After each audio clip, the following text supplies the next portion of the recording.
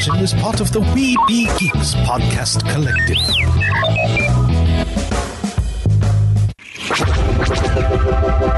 This podcast is part of the Red 5 Network. For more Red 5 Network podcasts, visit red5network.com. Produced with podcasting gear from Tascam. Trust your audio to Tascam. Sound thinking. Hey nerds, discover your geeky haven with Toink.com. We've been delivering you the best products and all things pop culture for more than 20 years. Enjoy a wide selection of officially licensed merch from your favorite fandoms. We carry top brands from Disney, Funko, Marvel, and DC, Star Wars, Harry Potter, and much, much more. We also offer an array of exclusives that you won't find anywhere else. With all these collectible goods, you're definitely gonna need a bigger boat. Get ready for your spring sci-fi celebrations, including First Contact Day and May the 4th, with Toink exclusives that are out of this world. Use code WINGEEKS15 to save 15% off of your order. Crisis for the geek kind. Top geek officials admit they underestimated the hipsters' defense capability. Join the revolution and save the galaxy. Geeks from all over the globe are joining up to fight for the future. They're doing their part. Are you? Want to know more? Join Weeby Geeks and the Geek Revolution and save the world. Service guarantees citizenship. Want to know more? Do not attempt to adjust your device. This is a streaming freedom audio bulletin. It cannot be traced, it cannot be stopped, and it is the only free voice left in the Geek Revolution. And welcome to another episode of Weeby Geeks. It will be the Dashing Duo, but at the moment it's just me, Mike. Derek is coming in progress, but we have a special treat for everyone this episode. You may have heard us reference him over on Wookiee Radio because he reached out to us when I put out topic ideas. And he's the first one to reach in with a topic, and we went with it. And I think it's going to be setting up a new segment for us over there. So the person I have on the line with me now that Derek's going to hop in and join us with as soon as he can, I have Scott Chernoff with me, and you have a impressive resume between Rick and Morty, the Tonight Show with Conan O'Brien, BoJack Horseman, yeah, a lot of random cool things on that resume. Writer, actor, producer, director. I mean, I'm a man of all, and on this show, a man of no focus whatsoever, or as we say in entertainment, jack of all, master of none. Exactly. Of course, you fit in perfectly with this show too, not only because you've done so much, but also we've been interviewing a lot of independent film creators or independent media creators. And not only have you done quite a bit of mainstream, but you have done quite a bit of independent work as well. Yeah. So thank you for putting out great content when you weren't doing anything mainstream. Nobody thanks me enough for my content.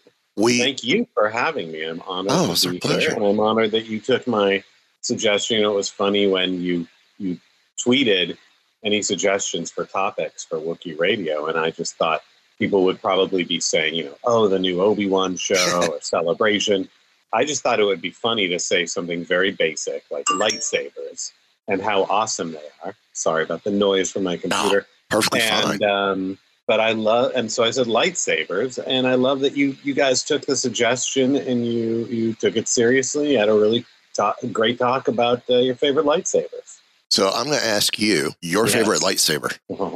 I certainly, despite the fact that I have worked for Star Wars and spent many years in the Star Wars universe, I don't know that I even have given enough thought to the differences between lightsabers. For me, it's all very visceral and emotional. So for me, it's got to be Luke's lightsaber, originally Anakin's lightsaber. It's got to be the one from A New Hope that Obi-Wan gives him. But also, I'm also partial to the green one that he brings in Return of the Jedi. So for me, it's all about, I love all of Star Wars, but the original trilogy is what really hits me deep down on a very primal level. So Okay. Those are my favorite lightsabers. I think I then continued with the guy's favorite saber color.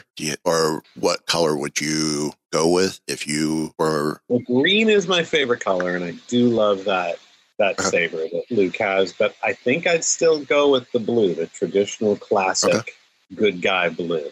I think I said green myself. Because I would love to get Vader's hilt.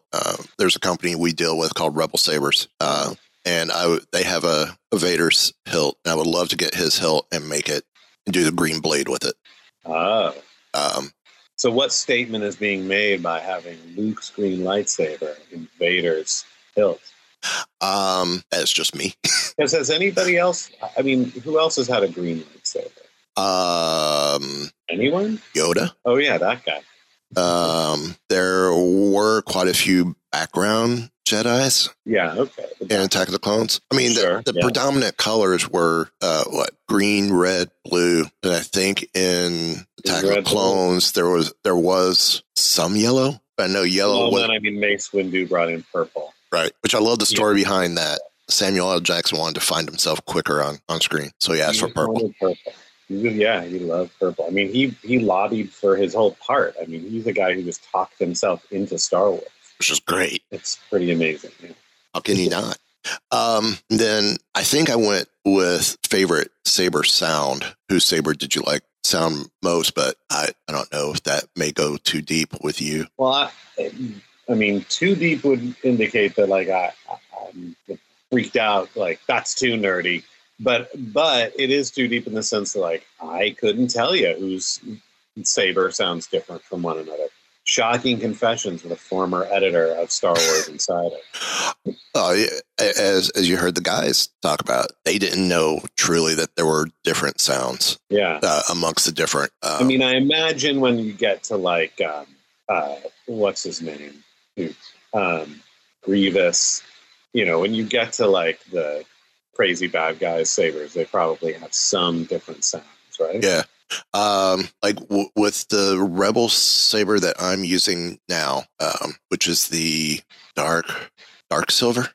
All right. I'll take your word for that. I use green. I go green blade. Right now I'm doing Dooku's sound font for it. But I bounce between Dooku and I bounce between Vader. I just love the little bit of growl. I do to like their sabers. Dooku's, the handle, the curve. Yeah. I thought this is not practical until I actually picked one up. Like, no, this is actually pretty decent. Yeah? Yeah. I was impressed. Like, okay, there is some practicality to it. Yeah, don't underestimate Count Dooku. No. Got it going on. I'm assuming you have listened to Dooku Jedi Lost by Kevin Scott, that audiobook. I will go ahead and pretend that I have. Okay. No, Well, I haven't. you need to check it out.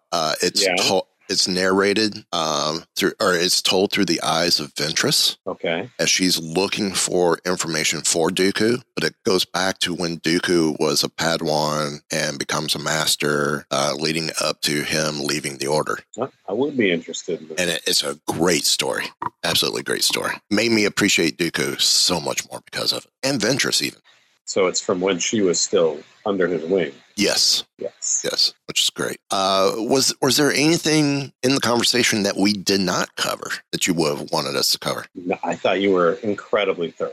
Okay. Like, as you can hear when I started working at Star Wars Insider, I thought well, I'm the biggest Star Wars fan in the world, but I quickly realized there's so much that I haven't thought deeply about. Yeah. I didn't really know the expanded universe very well at that time. And I knew so much about the movies themselves, the original trilogy especially. And when I was there, we were doing a special edition, episode 1 and episode 2. So oh, wow. That was all unfolding at the time that I was there. And, but I learned that there are, obviously there's so much, you could go so much deeper on everything. And everybody has their own sort of area that's the most interesting for them. I think for me, it's less about the details of the hardware, which I love, and more about the nuances of the story. Okay. And that's where I really thrive and love Star Wars. Okay. I have since I saw it when I was a very small child. Right there with you. We're probably around the same age. Probably, yeah. I'm very old now, and old enough to have seen A New Hope in the theater when it was just called Star Wars. I saw Star Wars at a drive-in movie theater. It was a double feature. Star Wars followed by Star Wars. Which was great. It's a great double feature. It was an awesome double feature. I didn't know what I was walking into. I didn't know even that it took place in outer space. I didn't know a movie could take place in outer space. I was like 5 years old. And after I saw it, if a movie didn't take place in outer space, I considered it a failure on every level. It was just, it changed everything. I was 6. And of course, drive-in movie theaters in May, the movies start late and then the second one ends so late. Mm-hmm. My parents said I was up for both. I stayed awake for all of it. And even didn't report. And I didn't even fall asleep on the way home. I was so excited. I'm like, wow. Okay. I had this similar report because I don't, remember it that specifically, but I remember that I've been told that, before we took you to that, and anytime we took you to a movie, it would be really annoying because you would always be wanting to get up to go pee or something, go potty. And we'd have to leave the movie. And so my dad told me that, when he took me to see Star Wars, he kept leaning in and asking me, "Do you need to go to the potty now?" And I was, I did not want to move. And he was terrified that I was just, soiling myself through the whole movie. Yeah. Fortunately, I wasn't. But although I probably, you would think I would have just from excitement. But I did not want to miss a second. Like I couldn't imagine leaving that chair and missing a second of what I was watching. Yeah, I'm right there with you. Not very unique to say that I loved Star Wars and still do, but that is that's me. I was already a sci-fi fan going into it because with my dad, Space 1999, Star Trek, and I watched all that. But and of course, various cartoon options we had as kids. I leaned towards the sci-fi style. Space Ghost. I was just all Herculoids. Sesame Street and the Muppets, which I still love Muppets. That was my world. So that was what I would have been watching, given the choice before Star Wars. And then, of course, it was both. Yeah. So I vividly remember even just the two sort of coming together. Luke Skywalker, the Star Wars episode, the Muppet Show. But what I really remember, I was such a hardcore Muppet and Star Wars fanatic that I remember being given there was a Time magazine cover story about The Empire Strikes Back coming out. I think they called it Star Wars 2 or something. Yeah. I was like 8 years old, and I was reading this article in Time magazine, and it came to a sentence that said something like, Yoda, a new Muppet, they called him a Muppet, created for the movie and performed by Frank Oz, and I lost it. And I remember just flipping out and running to my parents and yelling, "There's a Muppet in the new Star Wars movie!" I want to say I was the same way. I couldn't believe it. I want to say I was the same way, and I think a lot of that was because Frank Oz was attached to it. So they figured it had to be a Muppet. Right. And it makes sense why people would assume, like, oh, it's a Muppet because it's a puppet done by Frank Oz, but clearly not a Muppet, but still. Yeah. In the family. So close your eyes and you'll hear Grover. So you were with Star Wars Insider for what years? Let's see. I started writing freelance for them in about 96, probably. Okay. 95 or might have been 95. And, I was pretty young. I was in my 20s, and I was writing for a weekly paper here in LA. And I found Star Wars Insider in a comic shop, and I hadn't heard of it before. Whoa, a whole magazine about Star Wars. And wow, it's edited. I recognize the editor, John Bradley Snyder, was the editor-in-chief, and he had done this zine called Report from Star Wars Generation that I loved. And I was like, oh my God, this is amazing. And I looked through, and I saw that an article in it was written by somebody that I worked with that weekly paper. I marched into work the next morning with the magazine, and almost like accusatorily, like I had caught her in a crime. I was like, you never told me this. you write for a Star Wars magazine? She's like, oh, yeah, I write for them, freelance every once in a while. And I was like, how can I get in on this? And she very kindly, Jamie Painter, hooked me up with the edit with John Snyder, and he invited me to pitch I sent him some writing samples that he liked, and he invited me to pitch stories, and I sent him like a long list of stories that I was pitching him, and he took one, gave me an assignment, and that was it. I started writing every issue for the Star Wars Insider, and it grew from there. I started doing a column that I pitched in called In the Star Wars Universe, where I'd interview the people who were, to me, the big stars, like your Lobots and Bib Fortuna, the actors behind those characters that I was really curious about.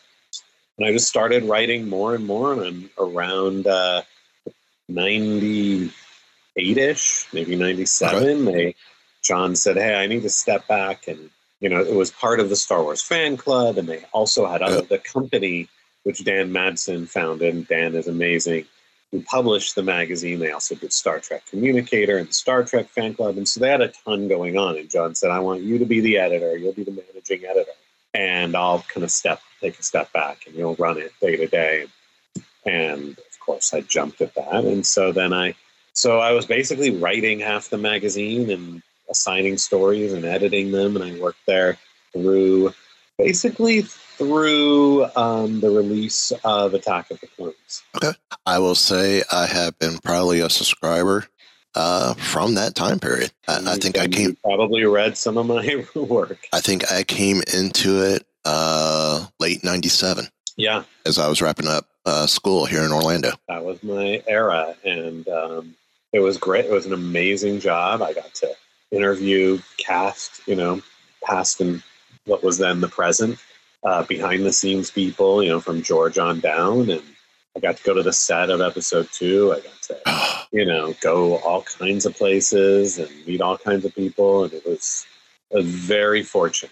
I mean, there was nothing other than the fact that I could write, and I knew how to write for a magazine and do all that work and was reliable. Like there was nothing particularly special that made me deserving. I was a very lucky fan to kind of get to go behind the curtain. It was amazing. I'm assuming you've been listening to Wookiee Radio for a while. I know this is Weeby Geeks. I listen every once in a while. Oh, okay. Super avid, to be honest. I'm a very important person. So I have lots going on. I totally understand. I dip in every once in a while. Awesome. I'm glad we're part of your rotation. Absolutely. Well, anything with the word Wookiee in it, and I'm hooked. I'm a comedy guy too. So as you can tell from the rest of my resume, so yeah, I love Star Wars and it's super meaningful to me, but I also love the sort of goofy.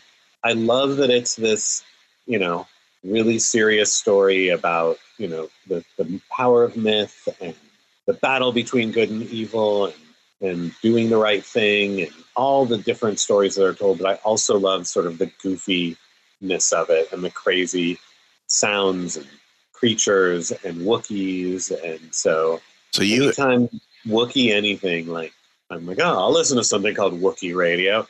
I mean, I'm hoping that it's going to be music DJ'd by Wookiees probably when I first tune in, That's what I'm hoping for. Well, we for a while we were using the tagline translator for the Wookiee impaired. There you go.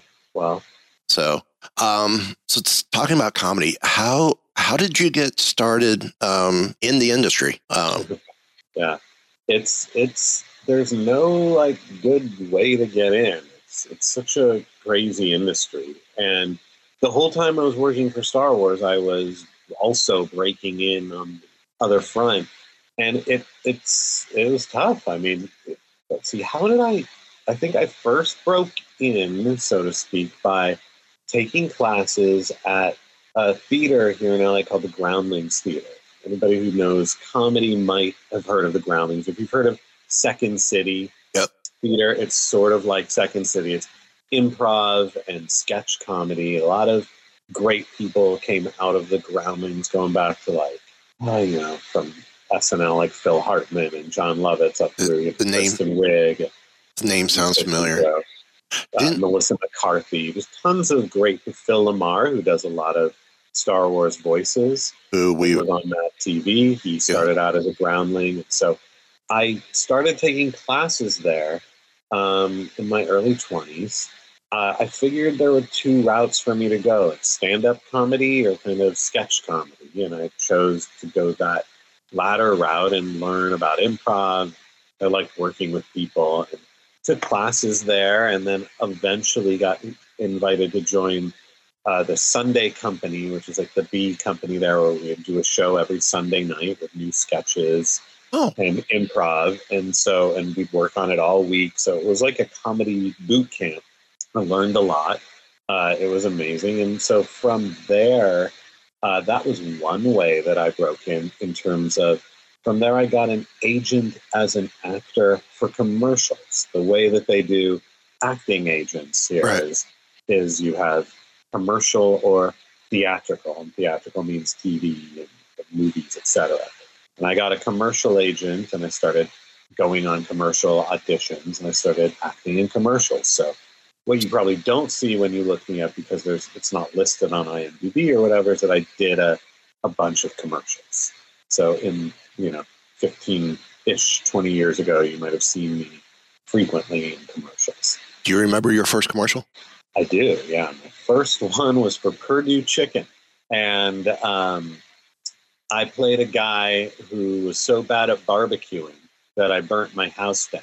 And it was something, it was supposed to be funny. And it was something like, I think the tagline was like, don't know how to cook? Try our easy Purdue Chicken. And that was the first of many roles where I was basically the what not to do guy.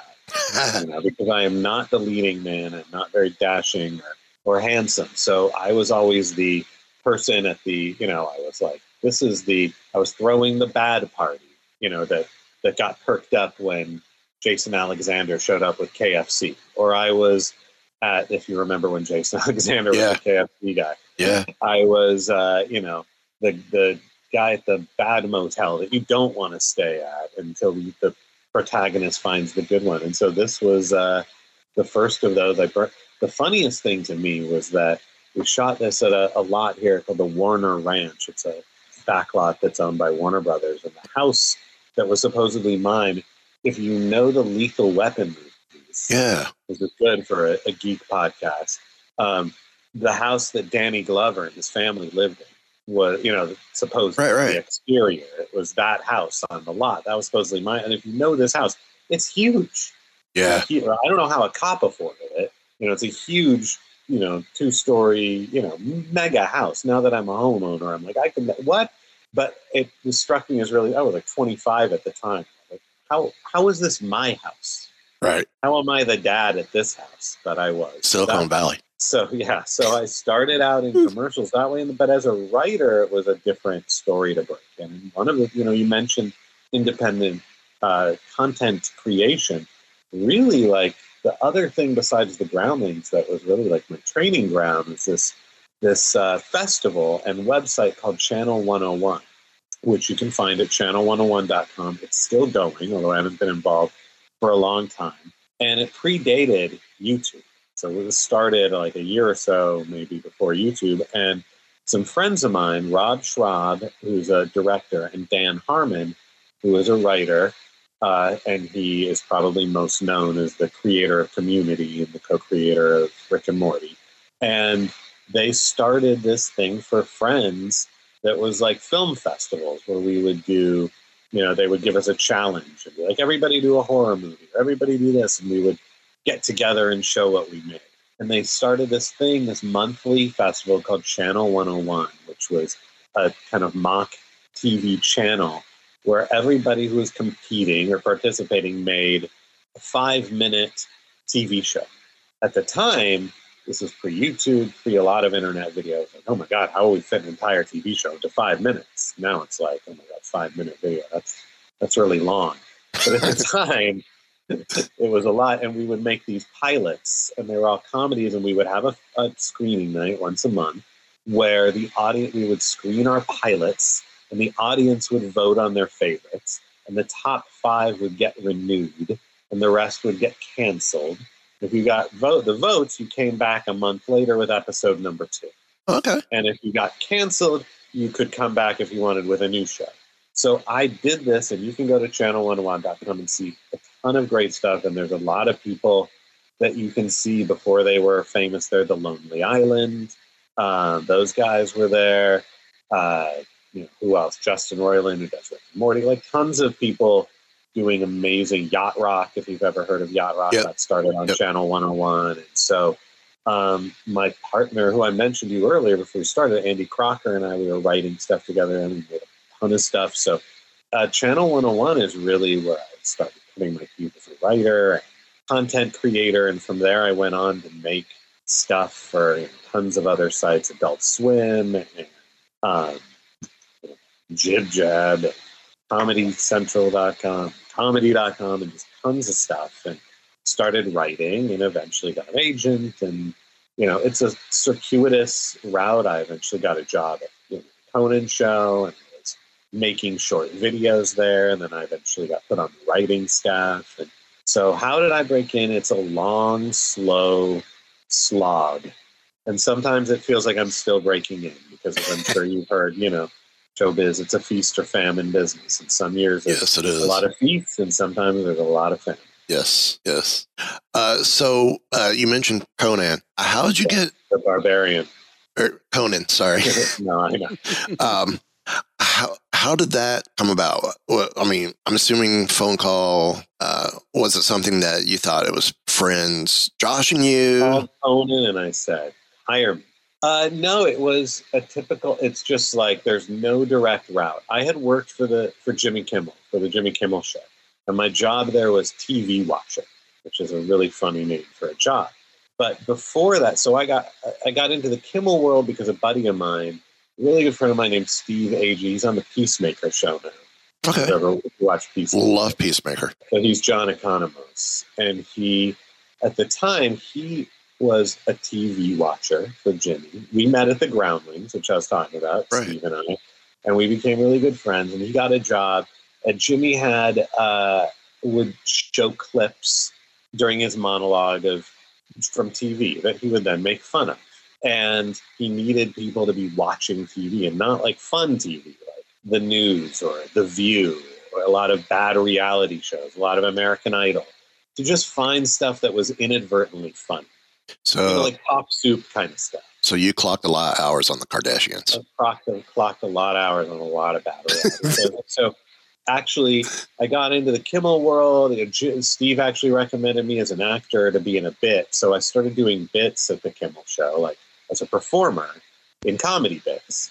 And then they hired me as a TV watcher. Steve became a staff writer on the show, and they hired me to take his place as a TV watcher. Then, so I worked there for a while, watching TV and appearing in comedy bits. And I loved it there. I loved working late night TV, but the TV watching job was kind of soul killing because it was, I wasn't watching fun TV all day. Like I said, it was just really a lot of just sitting and watching horrible TV for hours on end, right? Barely making much money for it. And eventually I sold a show, I mean, it was an online thing to adults, which is Super Deluxe and Adult Swim. Super Deluxe was another website, and there was like a sister company to Adult Swim. And we did a little show called Kitten versus Newborn. It was online videos, and it was barely, enough money to really brag about, but it was enough where I said, okay, I can leave this job. And so I kept doing bits for them, but I left the TV watching job. And then after a while, then again, I was out of work. Didn't have any work. Showbiz was in a famine. And Conan was coming to LA from New York. He was coming to host the Tonight Show, and they needed somebody to be what they called a clip researcher, which was essentially the formal name for a TV watcher. And I really didn't, my girlfriend at the time, now wife, saw this job listing and told me you should apply for this. I really didn't want to because I was like, it's barely creative. It's just watching horrible TV. I don't know if I want to do that, but I needed a job. And I went and I interviewed, and I learned that actually, Jimmy Kimmel wanted clips that were sort of inadvertently funny to do jokes about. But Conan didn't want that. Conan, they just needed somebody to be manning the TVs so that when the writers had an idea and they said, oh, we need a clip from this show, or we need a clip of the president's speech or whatever, they needed somebody to be the person to get that for them. And so it was much less of a commitment to sitting and watching. And I realized that I had time on my hands there and that I could start making my own bits. So I started taking stuff. So, you know, these bits on late night talk shows where they alter the video, they put people in it, they put the host in it, or they re-edit it to be funny, make the president say something ridiculous. I started just making my own because I suddenly had the time, I had the equipment, I had access to everything on TV. And I started cutting together these little pieces and they started putting them on the air. And it became a regular thing. At least once a week, but usually more, I was writing bits for the show. And that's how I transferred onto the writing stuff. And I was primarily doing those video bits and writing those. And I was there for 4 or 5 years, but that was a great sort of backdoor in. And I got to write other stuff as well for the show. And it gave me that credit, and I got into the Writers Guild. And from there, I started writing other stuff with a writing partner at the time, Alison Fleural, and I met at Conan, and we started writing together, and we started getting work on sitcoms and stuff like that. So, it's never a direct route, at least for me. There was no I graduated from TV school and fielded the job. I sort of just clawed my way in at every corner. So staying with Conan real quick, 3-part question. Favorite, first part, favorite sketch that you did, or favorite bit that you did, either as an actor or writer or both, the show? That I did. There were many that I loved. They're all so topical, and there were some Star Wars ones I could tell you about, but I think my favorite one was a bit with Jack McBrayer, who played Kenneth the Page on 30 Rock. Mm-hmm. And we cut him, I wrote a thing where we cut him into an episode of Breaking Bad as the new villain on Breaking Bad, and cut him into a scene with Bryan Cranston. I don't know how well you know you might know Breaking Bad, but it's a scene where Walter White and Jesse Pinkman are in the desert, and they're sort of standing facing off, meeting some cartel drug people. And Walter White is, talking tough, and he tosses his bag of meth to the guy to inspect. And we had Jack McBrayer in there being very Jack McBrayer-y. And it was really funny. And every time we made Bryan Cranston's side of things toss the bag of meth to Jack McBrayer, and he would catch it and just toss it back. And it just became this game of catch.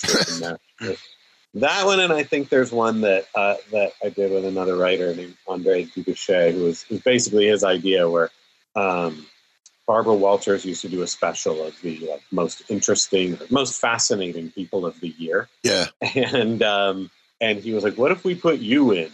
And we put me in. I was just a really boring guy. I think I was a window pane installer was my job or something. And my name was Lambert Samford. And I just remember that because it was two of the fascinating people's last names that we cut together to make her say, our next fascinating person is Lambert Samford. And she would ask me, of my thoughts and about my life. And my answers were really dull. And it was not fascinating at all. So part two. It's not very funny to describe comedy bits, as you've just learned. I think I remember both of those bits, and I do enjoy it. Dedicated viewer. Yeah. Favorite bit that you liked that never made it to air? Oh man, there was one that I can't even. They made me delete it. It was so potentially offensive that I shouldn't even go into. But it was some. I'll just say that it was an idea from the head writer, and it had to do with Oprah. And it had to do with there was a scene where she was showing a book of photographs of her. And he was like, wouldn't it be funny if the photograph was blank? And the blank that we put in, it was funny, but it was so offensive that Conan was like, "Oh my, you cannot put this on TV," and they were like, "You have to delete this," and they had a producer stand behind my back while I deleted it from the computer. Oh, wow. They were like, we cannot have this existing in the world. Wow. And then my final part, a bit that you absolutely didn't like, didn't trust to work, that ended up being everyone's favorite. And yet you still really not fond of it. Wow. Don't know if I have an answer to that. I mean, I haven't worked there in so long. But what was one that I really didn't believe in? The thing is that if I wrote it and didn't, well, that's not, I was going to say I wouldn't have even pitched it, but sometimes you're so desperate to pitch something, you have no ideas that you'll pitch something. And it wasn't really that there was anything I thought that was bad, but there were things that I thought like, no, I'm the only one who likes this, that would be successful. I don't really have a good answer there. Okay. I see Derek has joined us and has been on for a while. Or for a few minutes. Derek. Finally gracing us with his presence. We're talking with Scott Chernoff from Rick and Morty, from Tonight Show with Conan, and the Conan Show, not Conan the Barbarian like I flubbed earlier. Okay. I just like making that joke. Of course, he's done other things, which we'll get into. BoJack Horseman. You have any questions for him? Give you a chance to catch up. First question: who are you? Go ahead. Sorry. So I don't know what you guys have already talked about. So I'll just kind of go in with a more of a writing question. Okay. And I was just wondering, how do you deal with like the pressures of trying to write the skits and shows and stuff? And trying to make sure you have something good all the time. Yeah. How do I deal with the pressure? Not well, always. I mean, the thing is, if you're working on a daily show, like the Conan Show was, like, you just don't have time to feel the pressure. I mean, you feel the deadline. So, but you don't have time to like get into the emotion of it. The clock is ticking, and it's sort of exciting and exhilarating. I mean, we used to say at that show, it's a volume business. So it was just like, we just got to throw as many things against the wall and see what sticks. And I don't even often know what I'll pitch as many things as I can. And then, nothing's going to make it on the air that hasn't gone through like the head writer and then Conan, that they haven't looked at and decided is worth pursuing. And so, but the pressure is hard to deal with, but I think it's different for different people. For me, I really thrived with that daily deadline. And it was like, okay, I have to have a pitch in by this time. I have to have, and especially with some of these produced pieces, these video bits, like we'd have to have a version done in time for a rehearsal, which was sort of in the middle of the day. And then after that, it could get killed. Conan could just say, no thanks. Or he could say, great, it's in the show. Or he could say, make these changes. And then you're on another race against time. And often you're doing it right up until the last second. And, but there's something exciting. There's something exhilarating. I imagine some people would completely fold under that pressure. But I think I thrived under that pressure. It was really an exciting way to do it.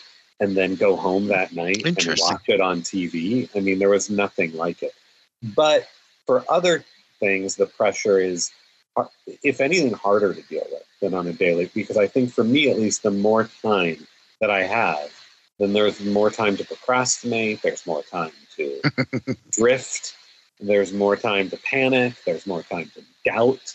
When it's got to be done that day, you just can't afford to leave the page blank. Or you could have a day. Sometimes you get lucky on Conan and go like, okay, I already know what's happening with other writers and other pieces, and I think the show is overstuffed, so I don't have to worry. But most of the time, it's harder for me when it's like you're on the staff of like a sitcom and you got to come up with ideas for episodes to pitch, because I would put more pressure on myself. It's really got to be special. It's really got to be unique. It's really got to be something that's never been done before. And when it's a daily situation, I didn't have time to think like that. It was just like, sometimes it was the only thing I could think of. I'll just put it out there. And I'd put it out there and they go, oh yeah, great. Let's do that. And I go, oh, okay. Yeah, let's do that. Other times they go, no, we're not getting that. But when it's, stories that require more thought and depth, how do you deal with the pressure? Hey, I wish I knew.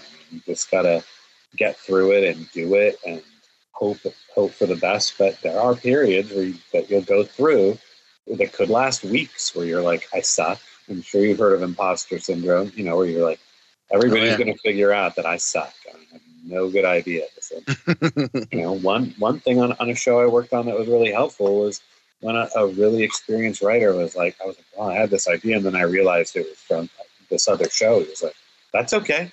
Like, what? He's like, I do that all the time. Tell me the idea. I was like, but it was done on, this other show. He's like, we're going to make it different. Tell me the idea, and, it might not, it's going to evolve. That's just the germ of it. You know what I mean?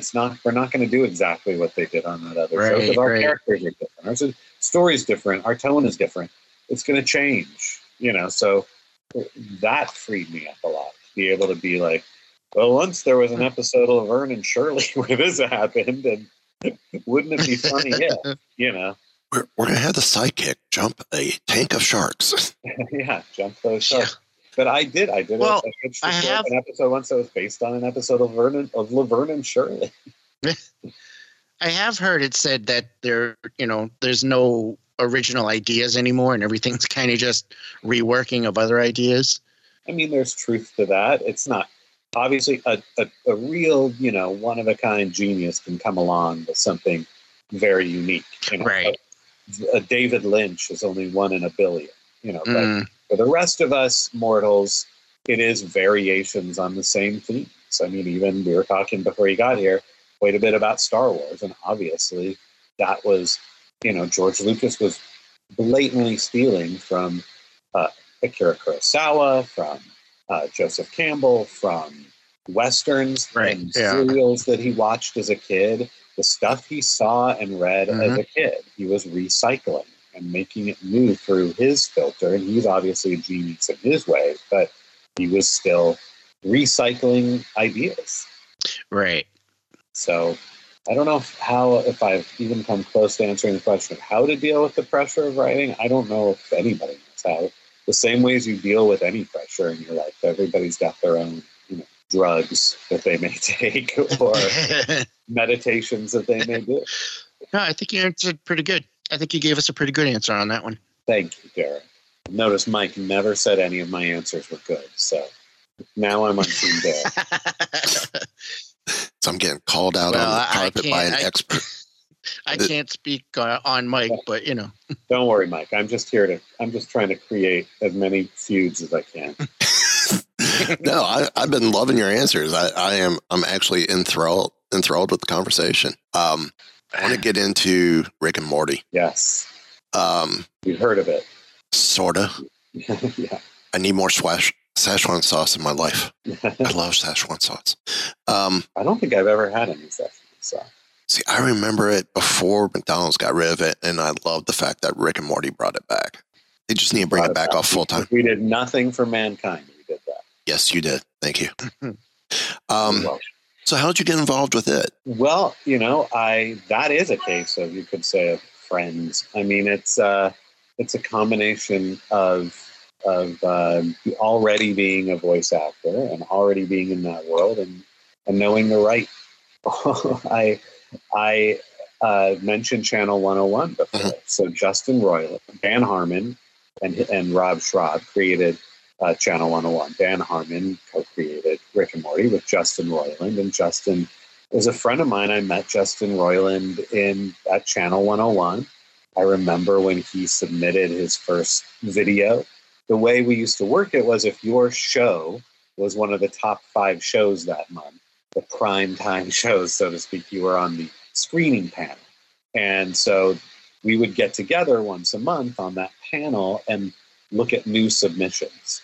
And, we would get submissions from people we didn't know. And we got from a group called Comic Sacrifice that Justin was a member of.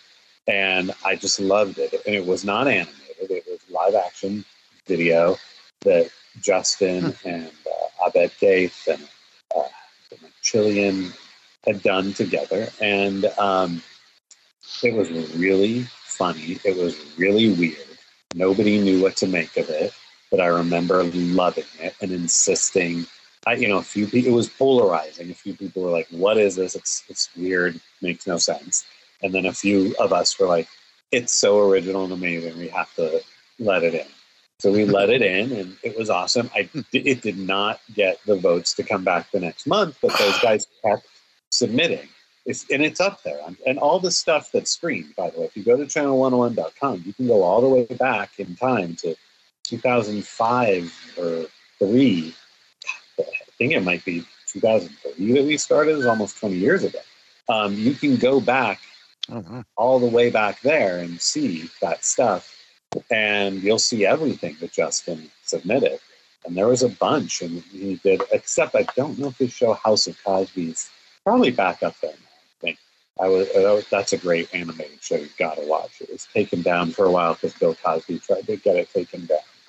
But that was before everybody knew what a monster he was. So it went back up. But so Justin started doing stuff for Channel 101, and I started, in a lot of it, he started doing a ton of animation videos for Channel 101, and he would ask me to do voices. And so I would do voices.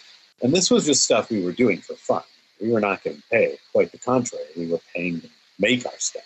And I would do voices, and also Justin would be in other people. We all would do stuff in each other's videos. So there's also videos up there. So really one I recommend that I just remembered, the guy named Dave Hartman made. And Dave Hartman is an amazing comic artist. And it's called The Call of Echo Mountain. And everything on Channel 101, by the way, most of it is comedy. But a lot of it is like weird, twisted comedy. Okay.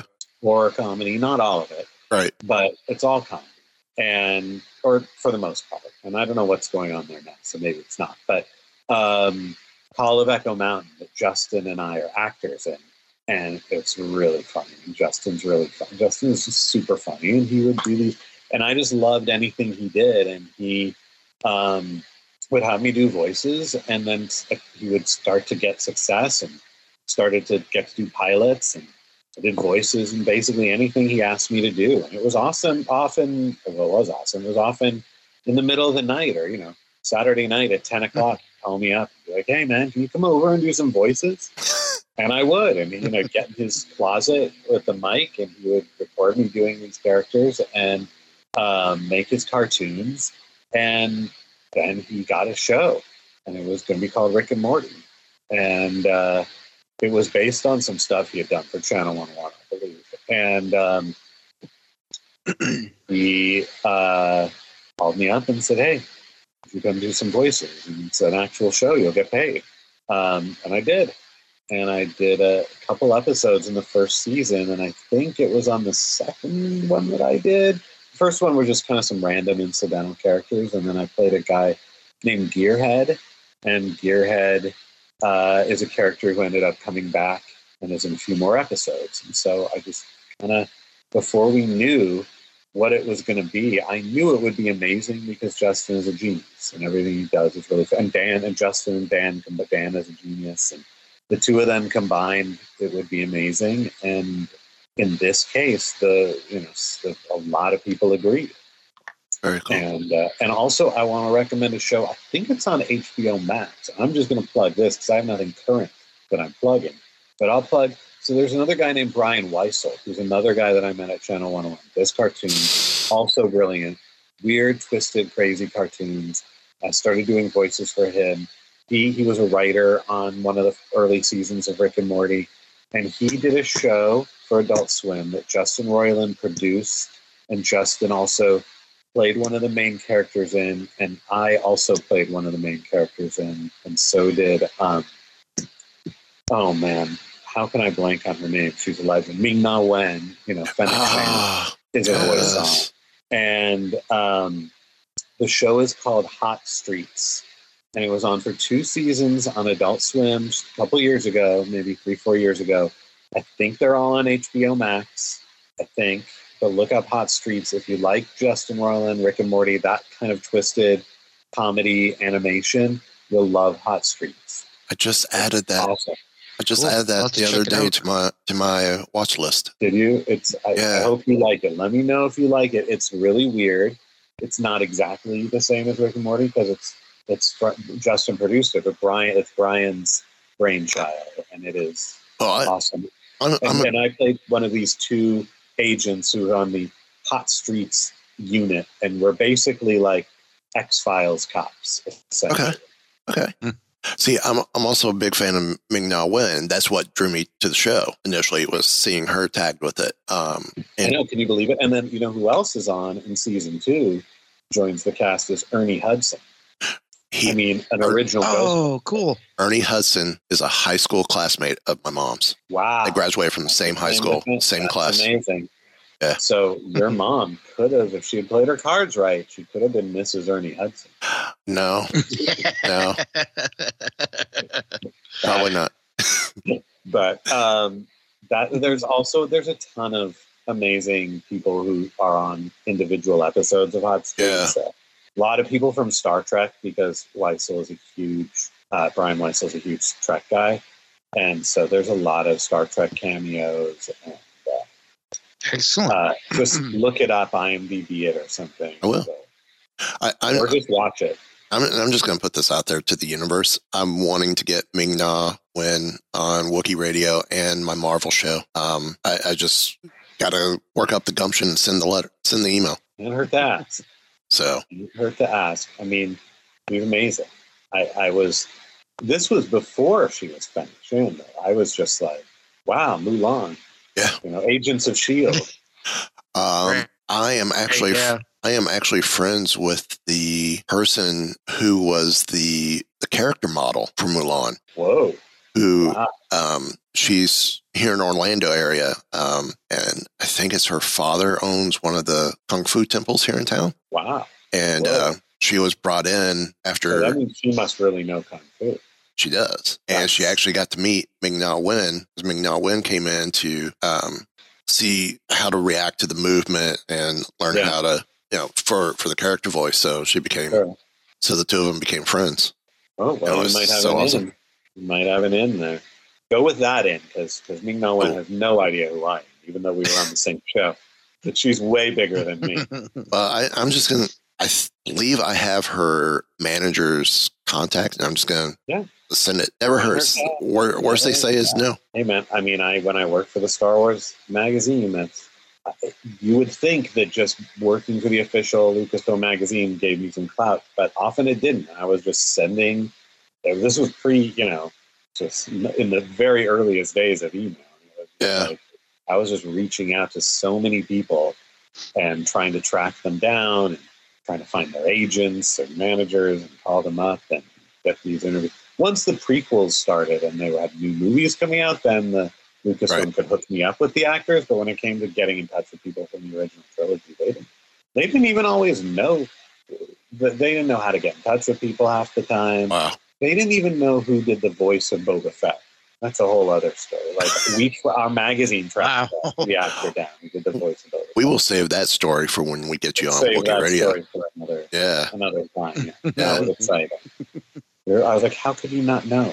Like, they just didn't save that that paperwork. It wasn't seen as important. Somebody came in for like one day in post production. Did a few lines. They had no idea what Boba Fett was going to become. Mm-hmm. But yeah, let's just leave it at I've worked with, and therefore you can assume I must be close personal friends with me. Oh no, I never assume that.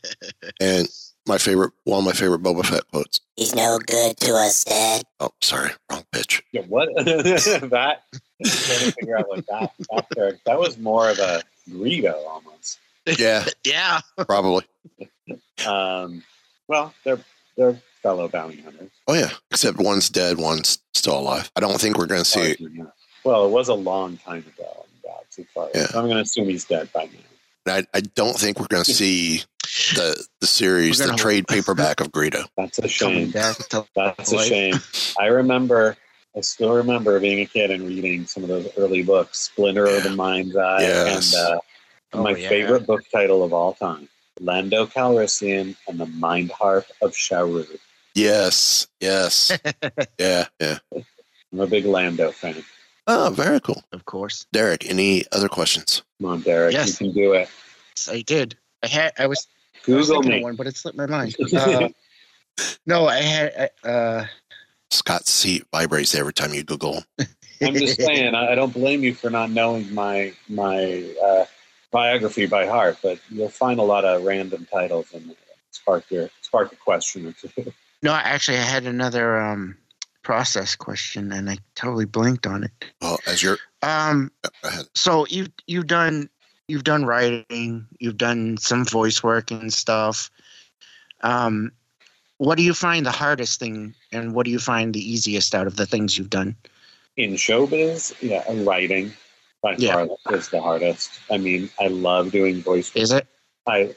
Voice work is easy there's difficulty to anything, but really, I've also done a lot of on-camera acting, and that is also really hard. I mean, it's not laying bricks, but it's very you got to memorize the words, you got to memorize your every move and every place you stand. You've got to be completely focused and prepared and awake, and it goes on all day.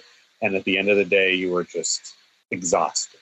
Voice work, I mean, you just breeze in and you wear whatever you're wearing, and you have a script in front of you that you haven't memorized.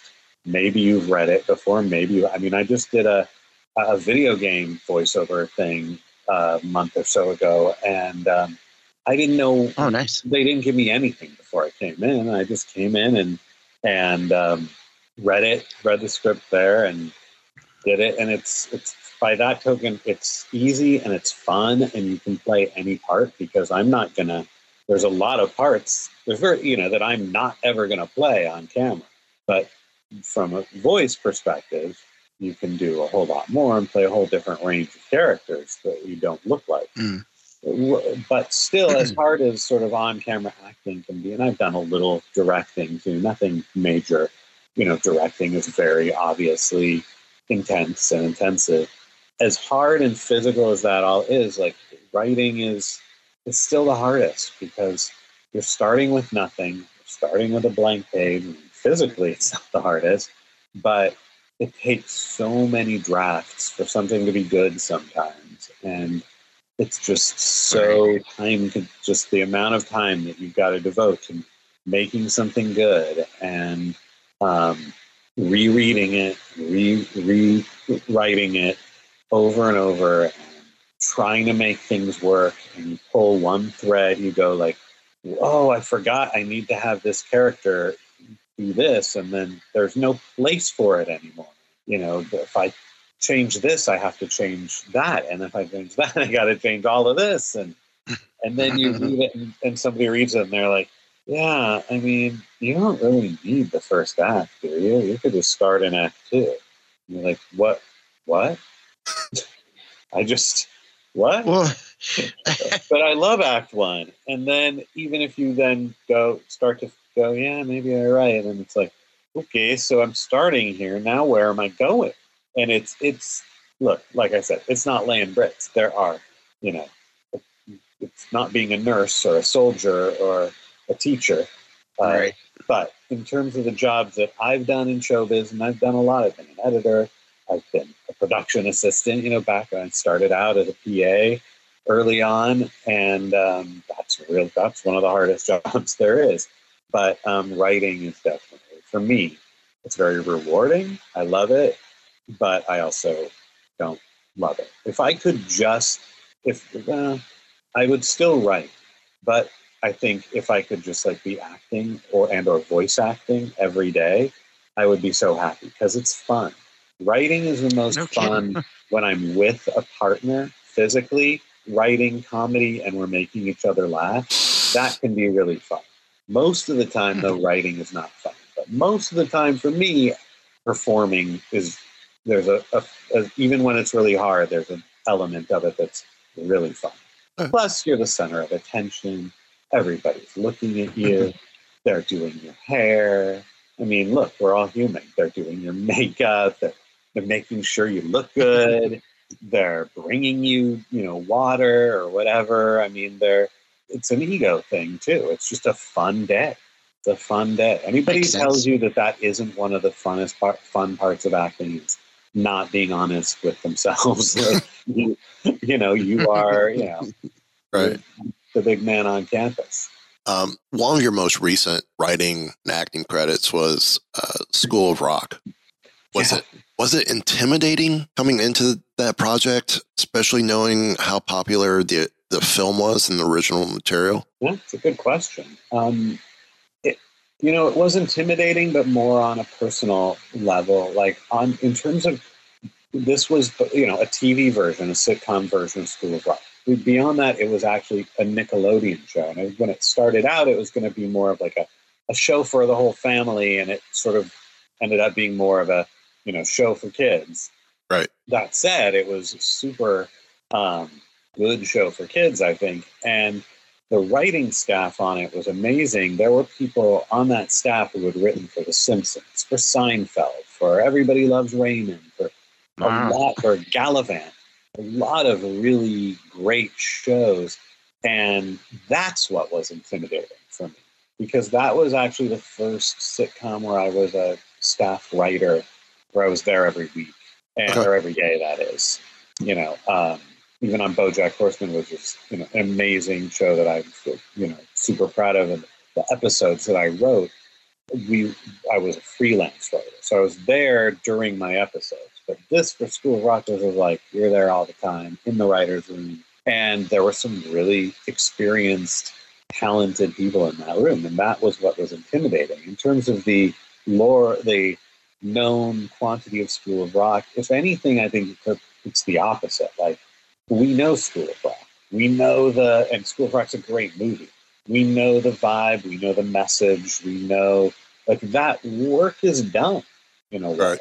And it's not, I think if it was a Star Wars or a Marvel property or something, that would be more intimidating, because there's literally millions of people who know that world inside and out, and who are going to be anticipating and in many cases judging. Whereas with School of Rock, a lot of people know it, a lot of people love it. Nobody's really going to be the School of Rock police. Maybe there's 12 people in all of America. Be like, wait a minute, Tamika was the bassist, but in the show, but now in the movie she was a singer. Yeah, I when my daughter was watching it, and she still goes back and watches reruns.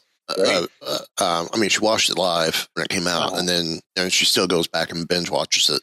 I'm like, wait, characters have been moved around. Yeah, it's the mixing and matching sort of. It's the spirit of it. Right. And I'm like, okay, maybe this is how they're separating the show from the film. My daughter's not complaining about it. She's seen the movie many times. She loves the movie. How old is your daughter? She's 12 now. Okay. I have a 10-year-old daughter, and she likes the show, but she needs to follow your daughter's example and go back and watch it again. That's great. I love that she's still. Well, I'd say that one of the big differences is that, obviously the show is even more geared toward her age than our age, whereas the movie, I think, was for all ages. But also the movie was more about the teacher. The show is more about the kids. That said, the guy who plays the teacher, Tony Cavallero, he's really, really fun. He's different from Jack Black. He's not like, we got someone who looks just like Jack Black. It's not like that. He's totally different. You can't really compare them, but I think he's on Righteous Gemstones. If anybody watches Righteous Gemstones, he's got the S. Oh, I love Righteous Gemstones. On Righteous Gemstones, you get 5% of his personality. You see it more on School of Rock, actually. When you were on Righteous Gemstones, I forget his character's name, but he's the friend / lover of the son the Gemstone son. Oh, probably. Yes. I think is the character. Yep. Yeah. But I'm sorry, what were you saying about him, Mike? I was going to say his portrayal of the character very Jack Black-esque, but has his own. But you don't completely think that he's trying to do a Jack Black impersonation. It doesn't feel like a ripoff. No. It's sort of like he has that same spirit. Yes. I feel like. Yeah. He's not trying to impersonate. He's just I feel like that's inspired. what he would be doing anyway, even if he'd never seen Jack Black. Yes. It's a very inspired portrayal of the character. There's a lot. I agree. And he does a great job with it. He's awesome. And the kids were all really talented, and they're all really great, and they're really playing their instruments and doing the music. I mean, at least they're singing. I don't remember. I think they're playing their instruments. Yeah, they are. I just forget because on the set they weren't. They would go in and record it, and then they'd be playing along, when we did the show. But yeah, that was a really fun show to work on. It was really great, and I was on it for 2 seasons. It was on for 3. I came in season 2, actually. Okay. So I was there for seasons 2 and 3, and then we were surprised that it got canceled at that point because I think it was like Nickelodeon's second highest rated original show. Yeah, it was a show that I know was pushed quite a bit. I mean, I was seeing commercials for it all the time. Yeah, it was one of those things where the new president came into the network and didn't want to do everything the same way. Change. I don't know. Showbiz. Oh yeah, it's such a dumb business. But that was that's not a show I get asked about a lot because it was mostly watched by kids. Well, being a parent, I watched it quite a bit, and I actually enjoyed it. I mean, it was fun. I love and that's the show where I did something that I kind of ripped off from Laverne and Shirley. Okay. Because I remembered there was an episode of Laverne and Shirley, really dated, I'm very old, where what was funny was that they got to go to Laverne and Shirley always wanted to meet guys and go to like big swanky events, and they got an invitation to the event of the, season. And it was going to be this big fancy thing with all these eligible bachelors, but through whatever plot machinations got them to this point, when they got there, one of them was extremely comically hungry, desperately needed to eat. And the other one was extremely comically tired. They had been up for days and desperately could barely stay awake. And it was just very funny physical comedy and the cross purposes and the two of them trying to look like they belonged there and not fall asleep or grab any food and start shoveling in their mouths and like that. And there was something, if you've watched the School of Rock TV show, there was a lot of physical comedy. There was a lot of kind of absurd situations like that with the kids and stuff. And that was one where I said, with this episode, wouldn't it be funny if one of the kids at this big show they're playing can barely stay awake? And we built off of those two dilemmas. And I don't even remember how similar it stayed, but yes, we ripped off Laverne and Shirley. So the kids of today have never heard. Your daughter may never have seen Laverne and Shirley, but she has essentially now gotten an education. The comedy of the 70s. It may come around. Yeah. Because, what show was it they were watching? Good show. She and my wife were watching. They were watching Golden Girls. They were watching The Munsters. Classic. They were binging The Munsters. Classic. Oh, wow. They were binging Addams Family and Bewitched. Nice. See, that's great. What's funny? Those shows that you mentioned, The Munsters, which I loved as a kid. Bewitched, I watched every day. Those shows are before our time. But what's interesting, what's very different, I've been noticing this phenomenon because, my kids, they're growing up in this era. They can watch whatever they want, whenever they want, on whatever platform they want. And it's great. I love it. I'm not complaining. Right. But when we were kids, there was so little options that we just had the TV with, 5 or 6 basic channels. And there was so little content had even been produced up to that point that we were watching reruns of stuff from the 50s and 60s. Yep. Constantly. Right. Yep. So Bewitched and Gilligan's Island and the Brady Bunch and all that stuff that we watched that was before our time that kids of today don't really know. And kids of today don't really know, the stuff that was on 20 years ago either. Right.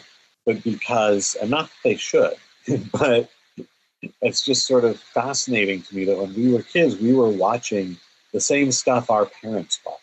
Yeah. When they were kids. Oh, during her spring break, I was off a couple days on my normal days off, and I knew what time it was. I'm like, sorry, I'm watching my shows. There's a show I'm going to watch, and it was Emergency. Emergency. I loved Emergency as a kid. I still watch it today on Cozy TV. And you actually watch it as it airs, because I DVR everything. So I just see, if I see Emergency is airing, I'll be like, okay, record Emergency. I'll watch it whenever I damn well please. I do have it DVR'd. I have YouTube TV. That's what I do too. So I have it DVR'd, but like today's episode may pop up as saying it was recorded 3 months ago. Right. But it's still in the, I'm like, all right, what was today's episode? So go back. Oh, wait, I just watched that one recently. Never mind. Just find one I haven't watched in a while. How many seasons was Emergency? 7. Wow. I think. Really? Yes. I don't think I've ever seen it. I was not a big, I've seen it, but I didn't watch it much. Yeah, I came in more of the, because it started in 72 to 79. So I watched it live starting around 75, 76. But I had to go back and watch the reruns for the first few episodes when they would do the reruns. And one of the cool things is when the show started, the first season or two, the original truck, not the squad unit, but the original fire truck was an open canopy truck. So it's just the windshield and then the rest. Yeah. There was no roof on it. Later, the more common fire truck that you see with it that had the 51 on the roof and all that was actually made in a town called Elmira, New York, at the American La France factory. I know this because I used to live in Elmira, New York. I graduated high school from Elmira, New York. It was one of my last stops before going off to college. So every time you see that truck, you're probably like, yes, that's almost like, hey, that's almost my truck. That's from my town. It is. I mean, we only lived in Elmira. We lived in Elmira from 86 to 89. Longer than I lived in Elmira. And never. But I met people who actually worked on that truck on the assembly plant. I'm like, you guys are heroes to me because I love that show. That's amazing. So, I love those random shows that we loved when we were kids. It ran 131 episodes. Wow. 7 seasons. Incredible. And what a run. Didn't Jack Webb make that show? Yes. It was the second spinoff from Dragnet. Oh, was it a spinoff? I think so. I love that. I'm a big fan of weird TV trivia, like spinoffs. I love the weird spinoffs of the 70s and 80s, especially. Yeah, because I know Adam 12 was a spinoff of Dragnet, and I believe Emergency spun off of that because you would see paramedics show up, right, for different things. Seamless. It was like Chicago Hope into Chicago Fire, or not Hope, Chicago Med and to Chicago Fire into Chicago PD. Yeah, all those shows. So, but a lot of people had, because of the way scenes would play out, a lot of people were saying that Chips was a spinoff as well. And I'm like, no, it was. I love Chips. Now, Chips I know about. Chips I know. There was, but they would reuse the squad vehicle from Emergency because you would see Squad 51 show up to scenes. That probably just because they were renting the same vehicle from the same, the picture car. They call it picture cars in the biz. But Chet played a bad guy in Chips. The guy who played Chet was a bad guy in Chips. Same actors would appear in everything. I loved Chips. I was big into Chips and Knight Rider. Yep. I love Knight Rider. A-Team. Man from Atlantis. Mm-hmm. I never watched Man from Atlantis. I don't know that I was aware of it when it was on. Either. Yeah, I've never seen it. That was my first exposure to Patrick Duffy. Nobody ever forgets their first exposure to Patrick Duffy. Most people, it's Dallas. For me, it was Man from Atlantis. It must have been Dallas. I watched Dallas. I remember I was part of that world because my parents watched it. Yeah, usually that's when I went to the other room. That was the other thing with like kids. Like there's so much content. There's kids TV, but when we were kids, Gen X, we're just like the forgotten generation. But not all part of it is like the parenting was hilarious. It was like not only were we watching what our parents watched because there were only a few channels and we didn't even have VCRs yet, but also there was no like policing what we watched. Like we were watching completely inappropriate shows about murder and affairs, people sleeping with each other. And there was no like, should the kids be watching this with us? Just like, whatever. For me, a lot of it. Charlie's Angels. See, I love Charlie's Angels. I love Charlie's Angels. Of course. Oh, yeah. Me too. When it came to shows like Dallas and Dynasty and Knots Landing, it'd be like, I'm getting up. I'm leaving the room. Oh, I watched them all. I was not a fan of those shows. You know what I loved? Because I think it's part of my, because I was into all the sci-fi and action stuff and a lot of comedy, but I also always loved the concept, which now almost every show does, but of a continuing story. Back then, it was more of a rarity. Right? Oh, so, like my favorite show of all time is Twin Peaks. Okay. Like I just love a story that unfolds, and I think like that was as a kid when my parents would watch Knots Landing or whatever. I liked the idea that like you could keep checking in on the story. Right. Right. Derek, do you have any other questions? I don't think so at the moment. Well, I'm going to... Derek. Pressure's on, Derek. How do you deal with pressure, Derek? I run and hide. There you go. He podcasts with me twice a week. That's a valid response. He podcasts with me twice a week. There's a... Yeah. He's out of it. I don't put the pressure on him. You've worked him too hard. You can follow Scott on Twitter at Scott Chernoff. Yeah, please do. And I love that.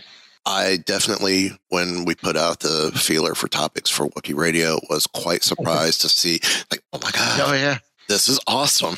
I'm sure you probably heard it on the one show prior to. Like, we got Scott Chernoff asked us a question. This is great. I'm honored. We're honored. Somebody who would make me so excited. Oh, it's geekdom. How can we not? I mean, look, your resume says it all. School of Rock, Rick and Morty, Conan, Jimmy Kimmel. Oh, well. Then discover you were an editor and writer for Star Wars Insider. Right up our alley. You to do my PR. Okay, that works. Well, thanks for having me. Oh, it was our pleasure. And so go follow Scott. Go check out his previous works. If you need a reminder, go to IMDb and look up Scott Chernoff. But Hot Street on... Tell your friends. Hot Street's on HBO Max. Rick and Morty. You got... Everyone knows where to find Rick and Morty. Yeah. School of Rock. School of Rock, which I believe is on Hulu. I think it is on Hulu. If it's not on Hulu, it's on Netflix. I know it's been on Hulu. I just haven't. I'm not sure if it's still there. Recently. I hope it is. So check it out. And on BoJack Horseman. Netflix. BoJack Horseman as well. Highly recommend. And on that note, we say thank you. And hopefully we didn't leave you, the listeners, wanting to know more.